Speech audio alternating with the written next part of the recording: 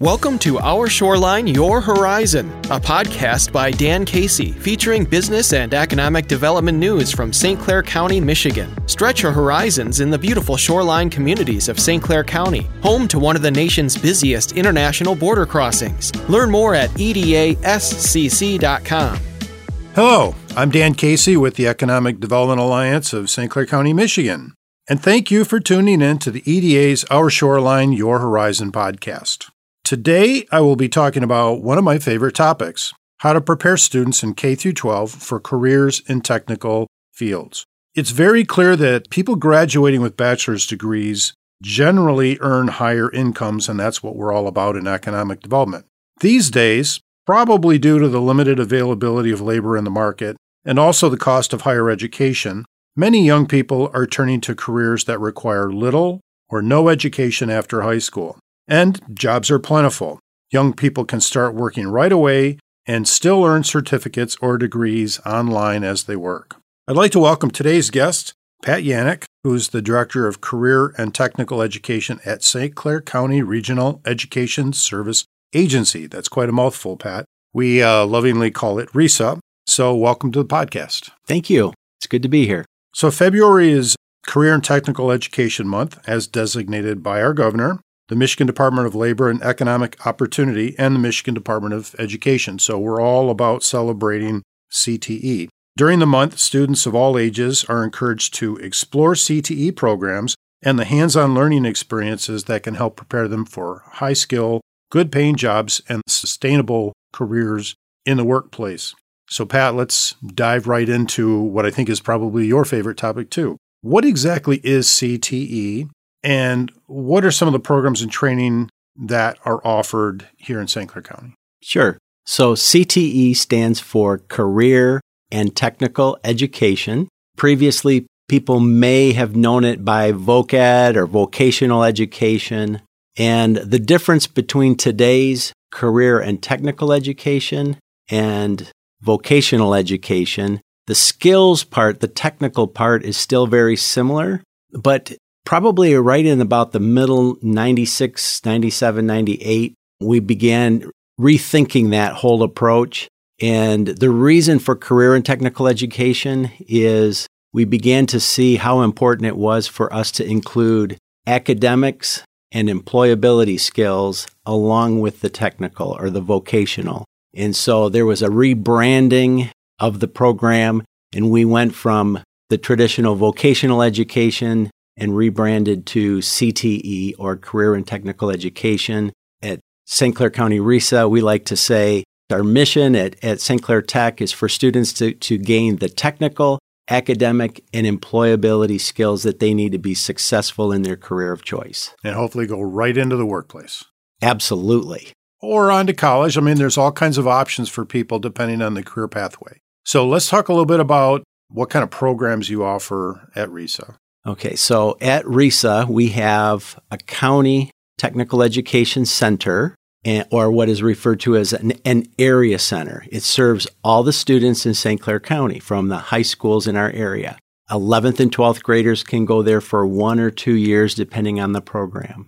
And at the Technical Education Center, the idea is to put the programs that are more expensive there so that locally we're not duplicating really expensive equipment all around the county. Put it all in a central location, bus the students there, and then back to their high school. So the students that go there, juniors and seniors, are there for half a day. We've got in our building the industrial side of the house. We've got our manufacturing, which would be welding, metal machining, and engineering and robotics. Along with that, we have construction trades, collision, and automotive technology.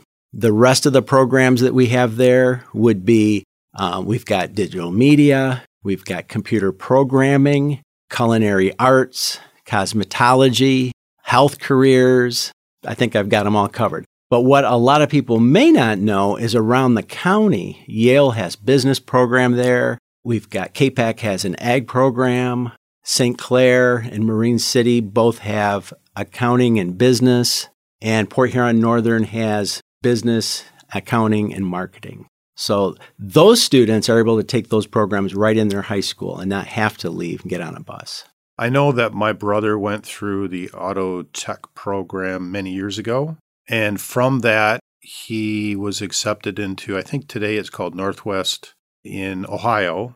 So he went for an additional 2 years, graduated with essentially an associate's degree, and then went to work in the automotive industry for a couple of years working at dealerships, and then got into the tech center at the time it was Chrysler, today it's Stellantis.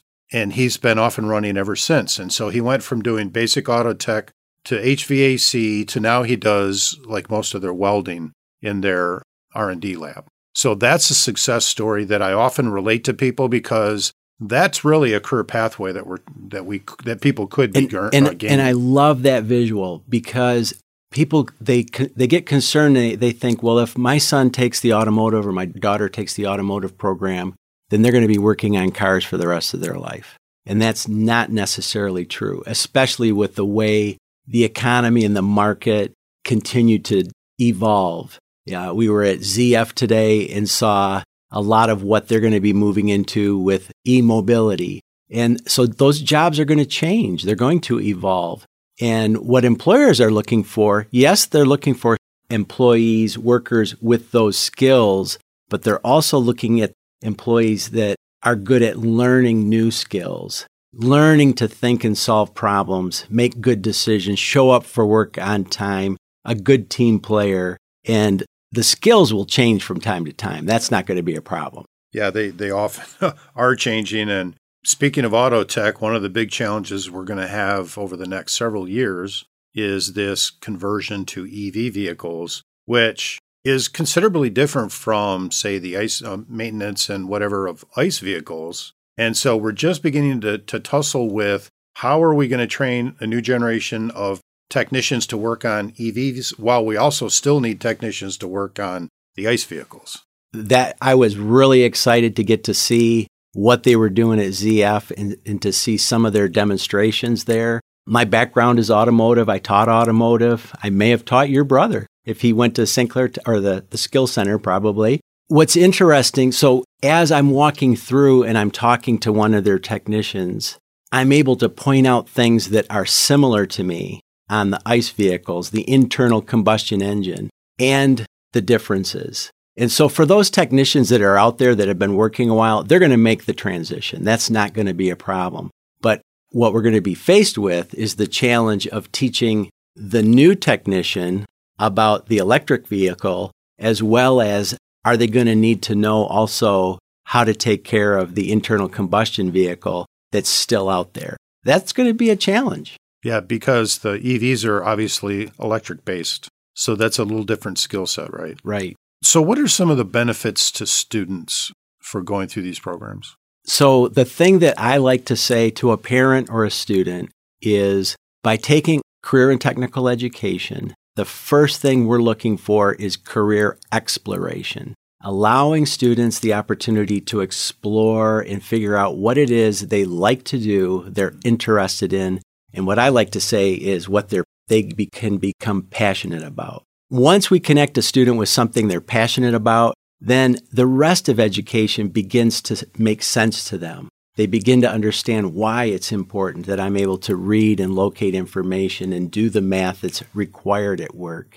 And all of a sudden, things start to come together for them because they're doing within the context of something that's of interest to them. You know, as you were answering that question, something occurred to me, which is that you're constantly reviewing and updating your programs because there are changes in the marketplace, changes in technology, the interests of students change. So, for example, one of the careers of the future is going to be working in virtual reality, for example. So tell us a little bit about that process and what you do to make sure that your programs are relevant. We have all of our programs in CTE in the state of Michigan are required to have advisory committees. These are people that are in an industry that meet with our teachers and our staff a couple times a year, and they keep us informed on what they're seeing in their industry, the changes.